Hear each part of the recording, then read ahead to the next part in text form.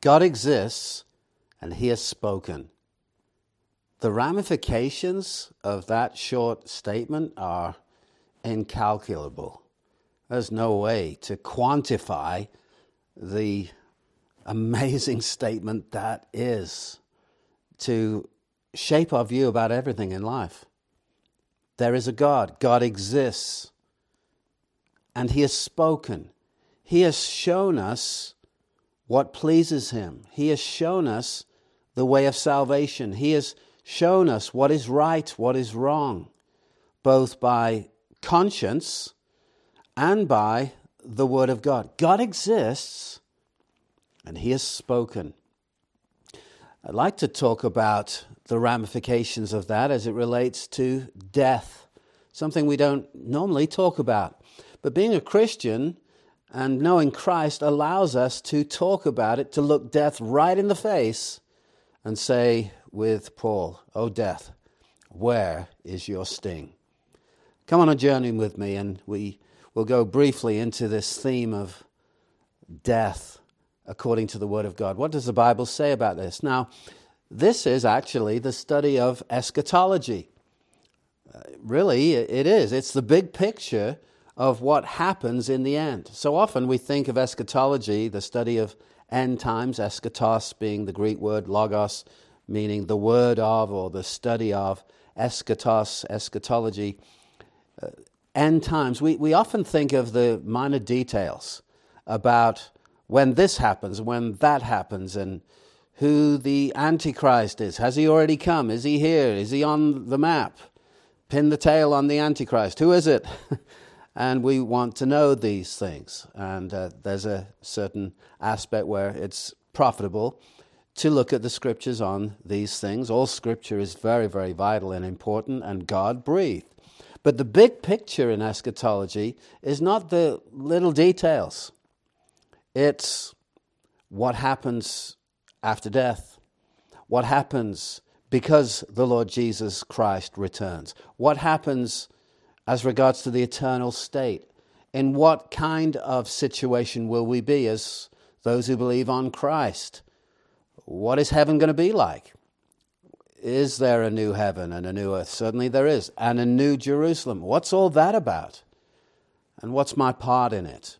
This is actually the study of eschatology. It's the big picture. On this, we should all be agreed. In fact, those who are what we would call full preterists, might be a new term to you, or hyper-preterists, they actually believe that anything and everything that's going to happen has basically all happened as regards to the coming of Christ, that there's nothing in the New Testament still to be fulfilled. And it's absolute heresy, and it is to be avoided like the plague. But if we're Orthodox Christians in any way, we believe that the future coming of Christ is in fact future, that he hasn't come back the second time and judged the world. It's ahead of us. And that's the big picture regarding eschatology. I want to talk about the promises of God. I was recently listening to a message by Bodhi Bakum, The Hope of Heaven. I recommend it highly.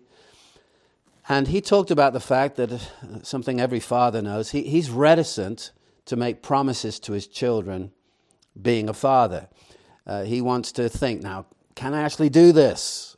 Can I actually pull this off before I promise it? Because he knows he has limitations. And he might have all the will in the world to do a certain thing, but there's times when fathers are not able to do what they've said, not because of negligence, and they just brushed it off, but something happened. There was an automobile wreck. They couldn't get there. Something dramatic happened that caused them not to be able to fulfill the promise they made. And he said that, and every father, I think, could relate to that. But then he said, in words I'm summing up what he said, God is not like that. God is all-powerful. God is all-knowing. God is all-wise. He's all-powerful. That's omnipotent. Omni, all. Potent, power. He's all-power. He's all-knowing. Omni, all. Science or omniscience, omniscience. He knows everything. He knows everything, past, present, and future. Before there ever was a thing, he knew all things. All the scriptures show us this. God is not learning anything. He knows the end from the beginning. He's the Alpha and the Omega. And he knows the end not because he's taking in information, but he knows the end because he's declared the end. He has decreed all things. Ephesians chapter 1, verse 11. He works all things according to the counsel of his will. All things. God has made promises, and God can promise because he is this all-powerful, all-knowing, all-wise God, knowing there'll never be a time, ever, when he has to say, I'm sorry, I just couldn't get it done. Oh, what hope that gives us. Biblical hope is not flippant hope or a fragile hope or a hope that might be disappointment in the end. I grew up in England, and many young couples planning their wedding hoped for good weather for the day of their wedding. And they didn't always get it. Why? They live in England.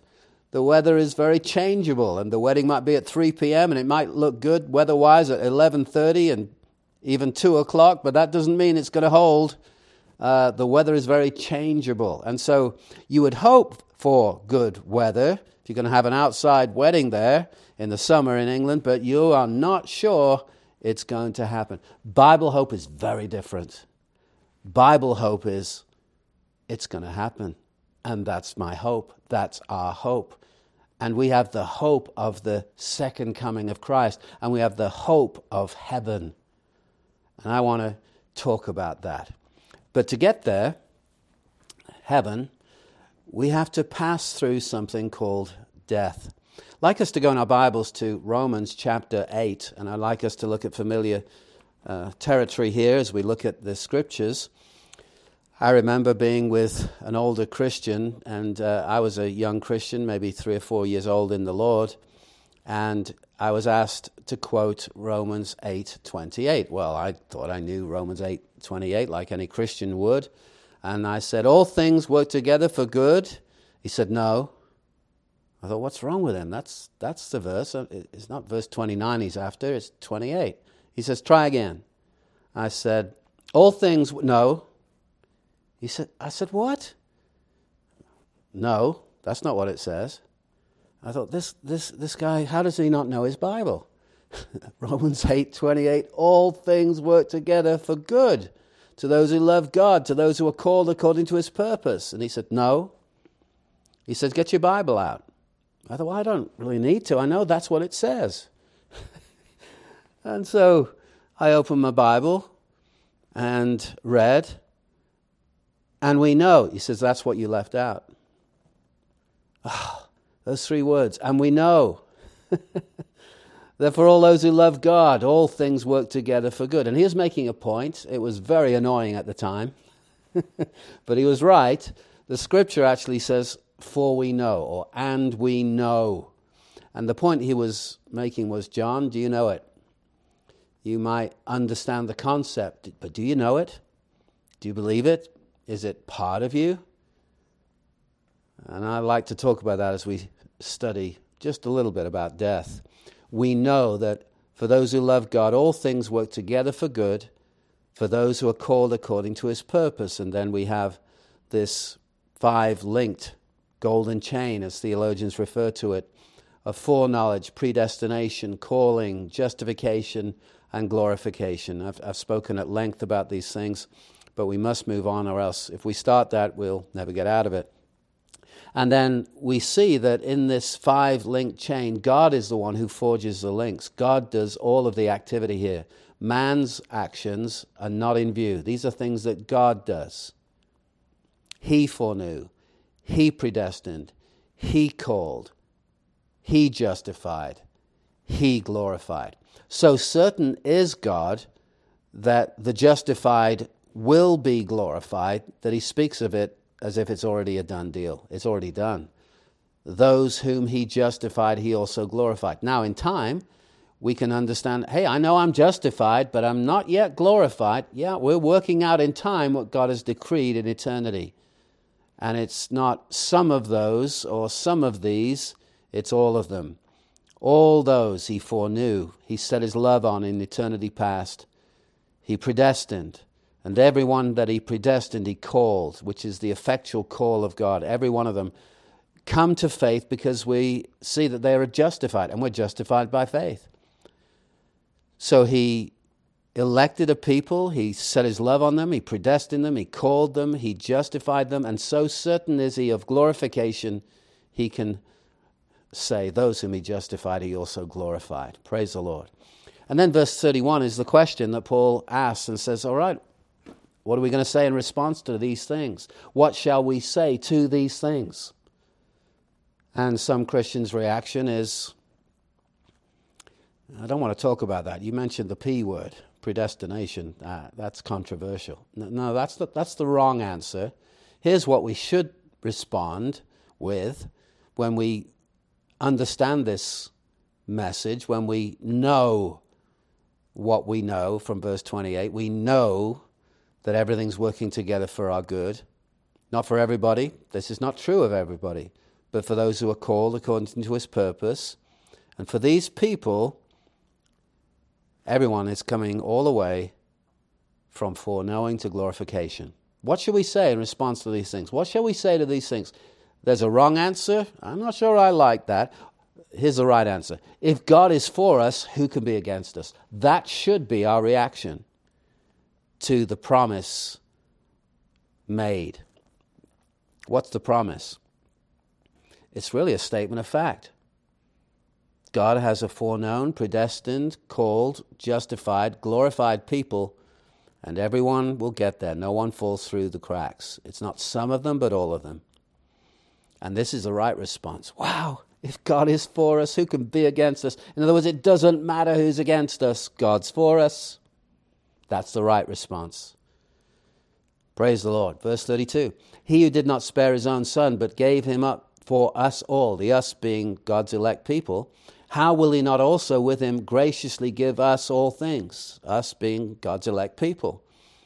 All things are not physical possessions here. It's all things necessary in context, all things necessary so that we get to glory and we are conformed to the image of his Son. That's the goal of everything. Verse 29, we're predestined not to simply heaven, as wonderful as that is, but we're predestined to be conformed to the image of his Son. It's so beautiful. As much as finite creatures can be like the Lord Jesus, we will be like him. He'll graciously give us everything we need so we arrive at that Christ-likeness. And to show that he's still keeping this same theme in mind, he then asks another question. These series of questions are so helpful. Have you noticed? Everything here is a question. What then shall we say to these things? Question. If God is for us, who can be against us? Question. He who did not spare his own son, but gave him up for us all, how will he not also with him graciously give us all things? Question. Next question. Who shall bring any charge against God's elect? Is that a new thought? The elect of God? No, it's the entire theme of the passage. And the answer is obvious, like the answer is obvious to all the questions that have been asked so far. Who shall bring any charge against God's elect? The answer to that is, really doesn't matter. It doesn't matter what the devil says. It doesn't matter what our conscience may be screaming. Think about that. What matters is what God says. And God in the courtroom is asking this question, who shall bring any charge against God's elect? And the inference is, doesn't matter. Doesn't matter who shows up and says, but they did this. God can say, but my son did this and has provided redemption. It is God who justifies. It's God's court, and he's the one who justifies. And everything else and every other voice has to be silenced. Who is to condemn? Next question. Who's the one who condemns? It doesn't matter. That's the answer, isn't it? It doesn't matter who condemns. Christ Jesus is the one who died. More than that, it was raised, who is at the right hand of God, who indeed is interceding for us. Slam dunk, everybody. This Lord Jesus died for us, was raised for us, and he lives for us now, interceding for us. And Jesus always gets his prayers answered. Praise the Lord. Then there's another question. Are you ready? Verse 35. Who shall separate us from the love of Christ? Faithful Christian, you ever asked that? The stuff I'm going through, can it separate me? This guy, that guy, this one's saying this. It's not just what, it's who. Who shall separate us? Us being the elect of God, from the love of Christ. And then Paul gives a dramatic, lengthy list of all possibilities, of things that could potentially separate us from the love of Christ. And what Paul does here, Christian, listen up, this is good news. What Paul does here is exhaust all potential possibilities so that he can then say at the end, nothing. Nothing can separate us. Let's continue reading.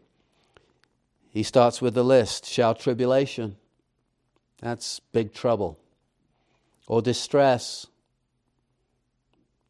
stressful situations, or persecution, or famine, or nakedness, don't even have any clothes, or danger, or sword. Now, sword speaks of death or severe injury, at least, but he hasn't finished. Verse 36, as it's written, for your sake we are being killed all the day long. We are regarded as sheep to be slaughtered, quoting the Old Testament. And what's the answer? He's listed a bunch of things: tribulation, distress, persecution, famine, nakedness, danger, sword. What's the answer? Well, there's a slight possibility. No. The next word is a thunderous negative word. No. If you're listening to this, say it out loud. No. That's right, no. In all these things, not some of them, in all these things, we are more than conquerors through him who loved us being God's elect people.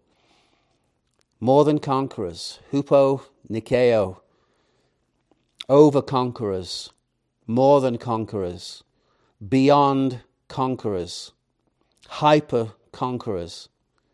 Through our own efforts? No, through him who loved us. Again, Paul never loses sight of the gospel. It's about him who loved us. Verse 38. We talked about the know, K-N-O-W, verse 28. Now look at verse 38 and how Paul starts the sentence. For I'm sure. Are you sure? For I'm certain, another translation reads. For I'm sure of this, that neither death, there it is, nor life, nor angels, nor rulers, nor things present, nor things to come, nor powers, nor height, nor depth, nor anything else in all creation will be able to separate us from the love of God in Christ Jesus our Lord. Do you see what he's doing here? I've already said it. He's exhausting all potential possibilities. Things that could potentially separate us from the love of God. And he says, no.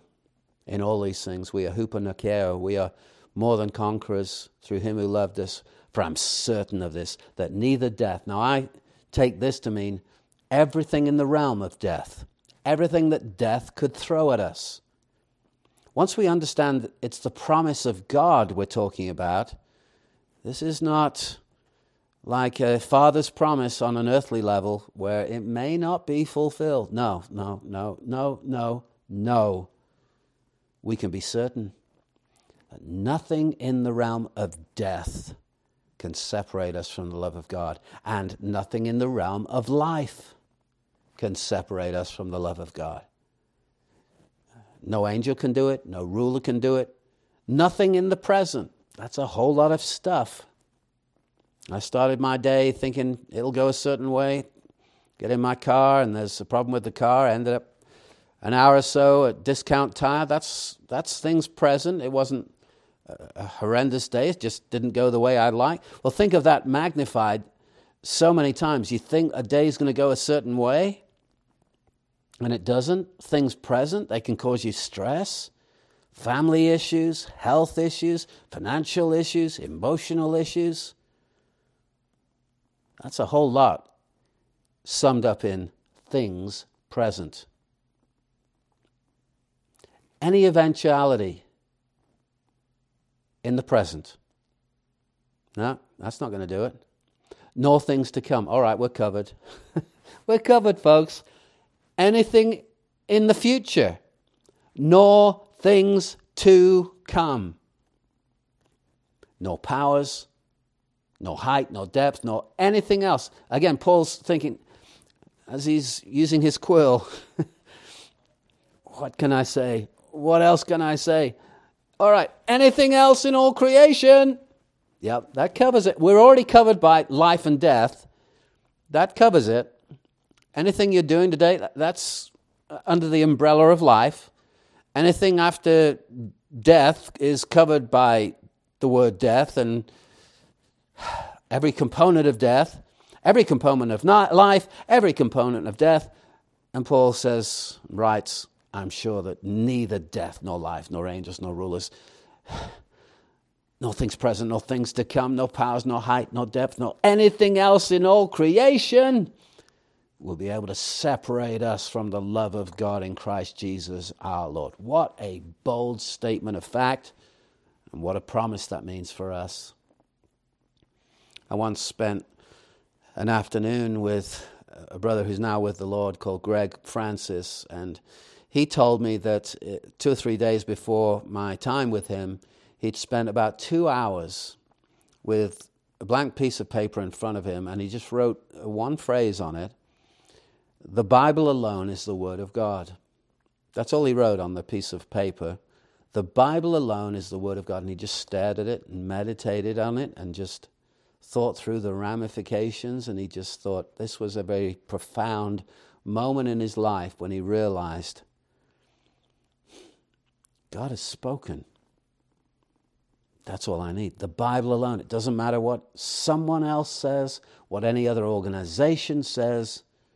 Only the Scripture is the Word of God. It's the sole infallible rule of faith for the people of God.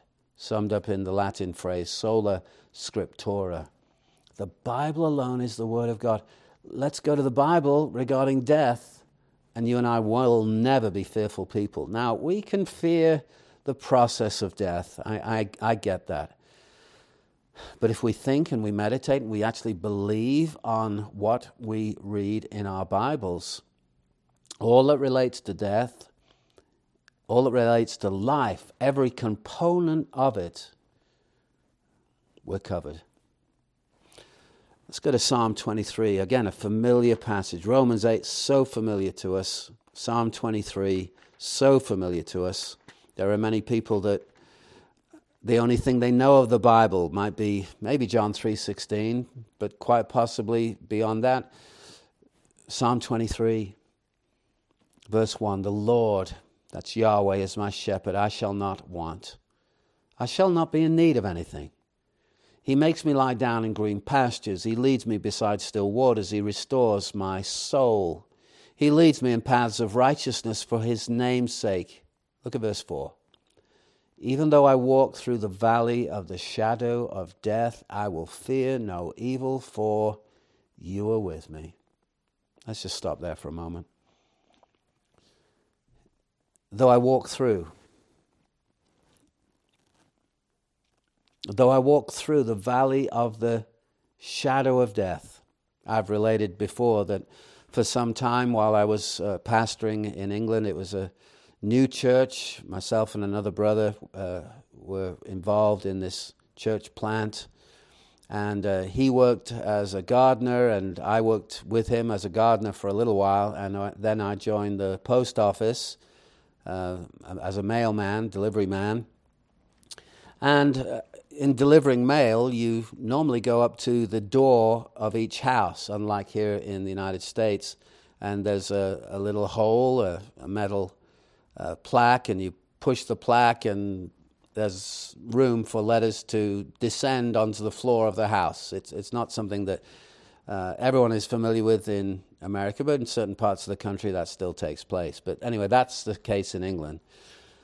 And to get to the door, you've got to normally open the gate, if there is a gate, or if there isn't a gate, still navigate the fact that the pathway may be blocked by some kind of animal, by a dog usually.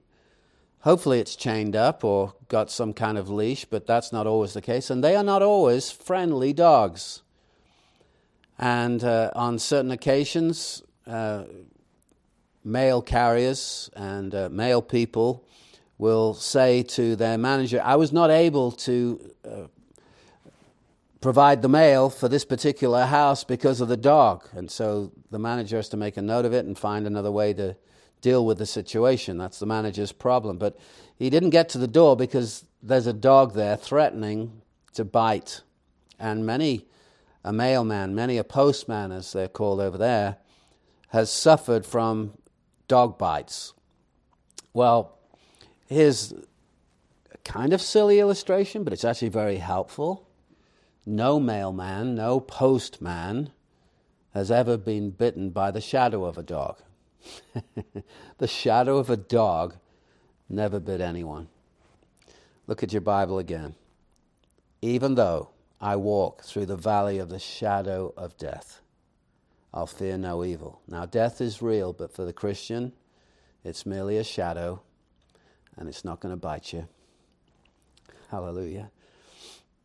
Even though I walk through the valley of the shadow of death, I know death's coming. It's inevitable. It's coming.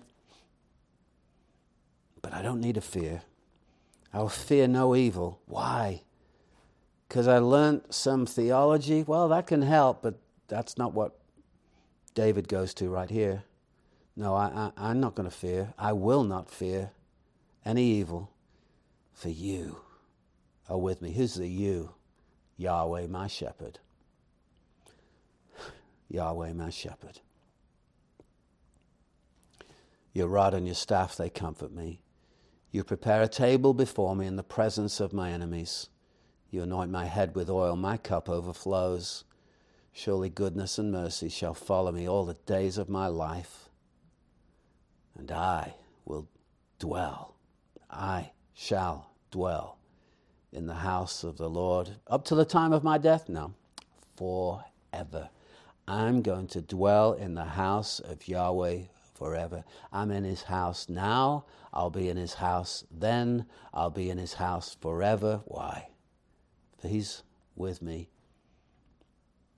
And he's going to help me as I walk through the valley of the shadow of death. In this brief word, I want to end by simply reading the penultimate chapter in our Bibles, Revelation chapter 21. Chapter 22 is the final chapter. This is the chapter before it. And I'm simply going to read without comment. And my prayer is, as we hear this afresh, we'll fix our thought on the reality of the promise of this. God has promised this to everyone who knows him, all true believers. Then I saw a new heaven and a new earth, for the first heaven and the first earth had passed away, and the sea was no more. And I saw the holy city, New Jerusalem, coming down out of heaven from God, prepared as a bride adorned for her husband. And I heard a loud voice from the throne saying, Behold, the dwelling place of God is with man. He will dwell with them, and they will be his people, and God himself will be with them as their God. He will wipe away every tear from their eyes, and death shall be no more. Neither shall there be mourning, nor crying, nor pain any more, for the former things have passed away. And he who was seated on the throne said, Behold, I am making all things new. And he said, Write this down, for these words are trustworthy and true. And he said to me, It is done. I am the Alpha and the Omega, the beginning and the end. To the thirsty I will give from the spring of the water of life without payment. The one who conquers will have this heritage, and I will be his God, and he will be my son. But as for the cowardly, the faithless, the detestable, as for murderers, the sexually immoral, sorcerers, idolaters, and all liars, their portion will be in the lake that burns with fire and sulfur, which is the second death. Then came one of the seven angels who had the seven bowls full of the seven last plagues and spoke to me, saying, Come, I will show you the bride, the wife of the Lamb.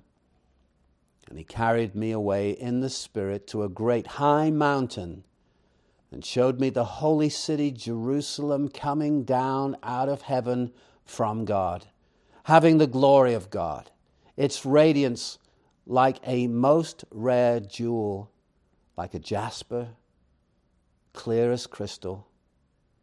It had a great high wall with 12 gates, and the gates 12 angels. And on the gates the names of the 12 tribes of the sons of Israel were inscribed.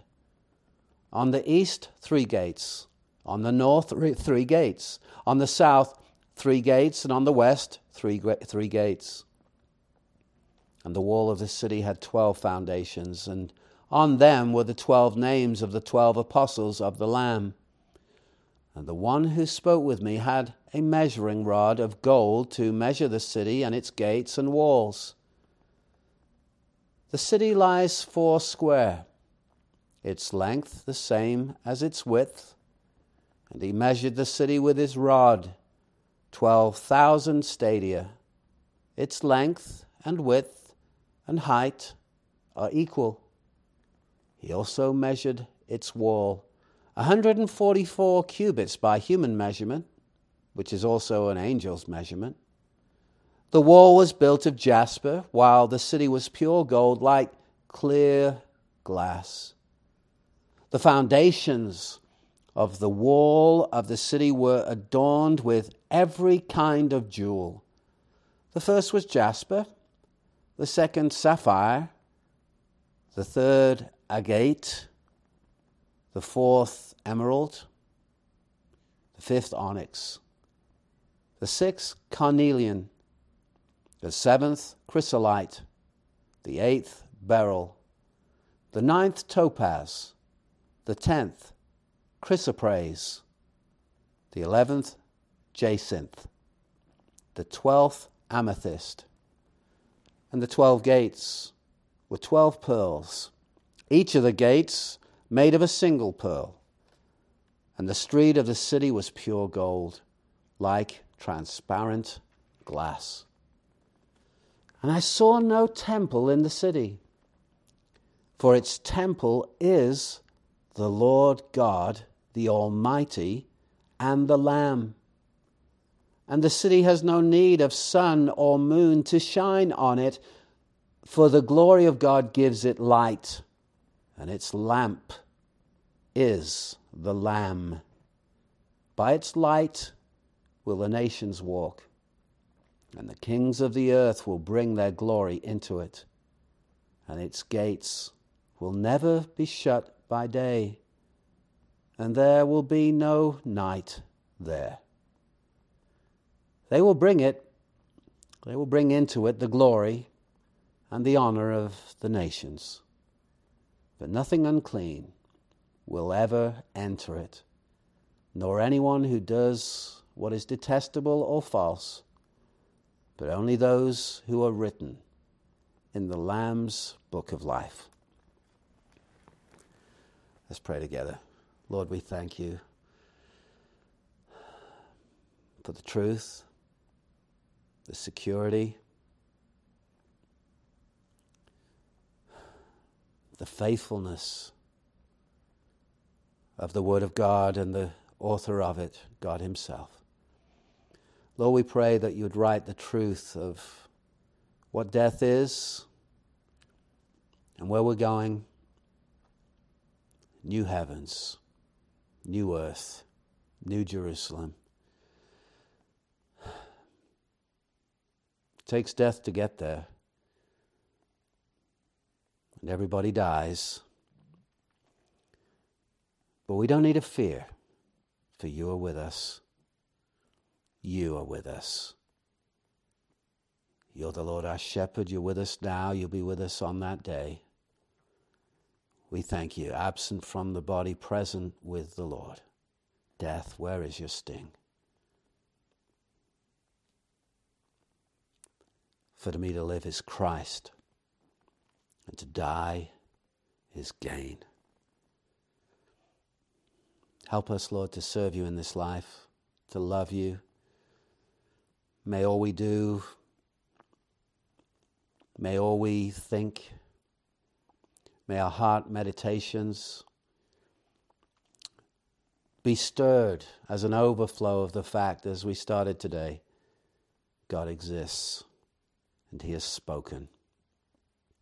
And this is the ultimate eschaton, the ultimate in eschatology. We will see our Savior's face. Thank you for these things. In Jesus' name.